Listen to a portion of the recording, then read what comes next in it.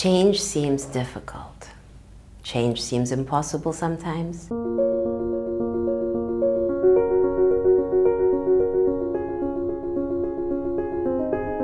What does the word impossible mean? I'm possible, people say, right? So, what are the things that have prevented us from being our highest and best? As a child, you get told you're not able to do something or you're not good at something, and you decide to make it true. It requires questioning it again. It requires you to look in the mirror and say, actually, you know what? I was told that I'm not good at this. I can be, because I can practice it. There is no need to actually coin anything as fact. Anything is evolving, everything is evolving at all times. You can be anyone you want to be. You have to honor the child within you. You know, we all have a child, an adult, and a parent inside of us.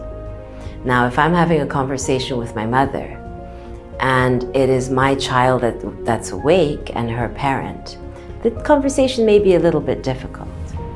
If my adult is awake and her parent is awake, the conversation will be difficult.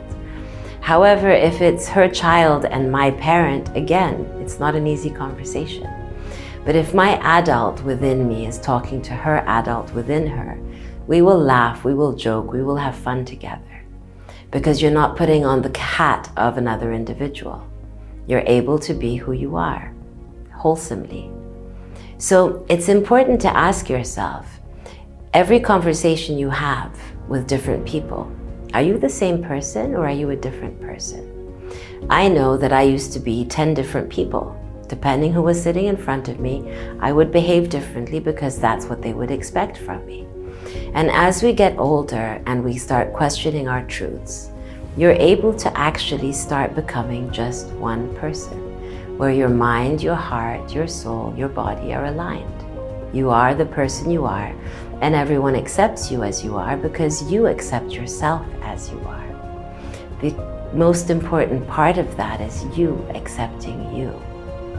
Now, if there are things you're resisting, what are they and why?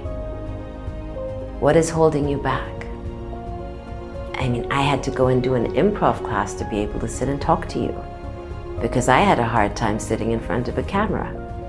We all have our challenges. We all have our shyness or our difficulty in believing in ourselves or thinking that we're good enough. We can all be as good as we want to believe we are. So if you were talking to your best friend, what would you say to your best friend if she sought your advice or he sought your advice? The question is, are you applying that behavior to you? Are you able to actually be kind to you? Looking after yourself allows you to be able to look after other people. We make ourselves victims of not being able to do anything for ourselves because we have so much responsibility. It's actually not true. We can manage to look after ourselves peacefully with a quiet mind and belief in ourselves. That allows us to create any reality we want. We are not victim of our circumstances, none of us. And if your childhood was difficult, you can forgive it.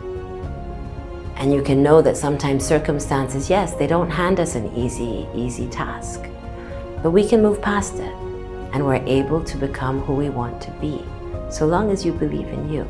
So to cultivate positive belief patterns, how do we do that?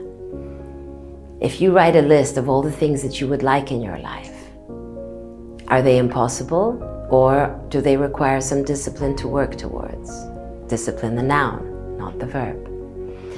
What challenges do you face every day while you ask yourself these questions? How do you look to overcome them? Are you complaining and repeating negative beliefs? Or are you actually working towards wholesome thinking? You know that any negative projections we have, if we keep repeating them, they stay within us. They don't actually help us to achieve anything. So they almost say that if something negative happens, the more you're able to contain it, the sooner you can move past it. Do you know that the subconscious mind does not know the difference between a past memory and something you're thinking now. So if you start thinking about something that happened in the past and you relive it, you're actually causing your body to have the same reactions again. And you don't want that for yourself. You want to be able to move forward positively. So please look at the rules document, take a look at it closely, and contemplate what you're actually allowing your mind to think about. Because disciplining our minds allows us to actually change the future in a very positive way.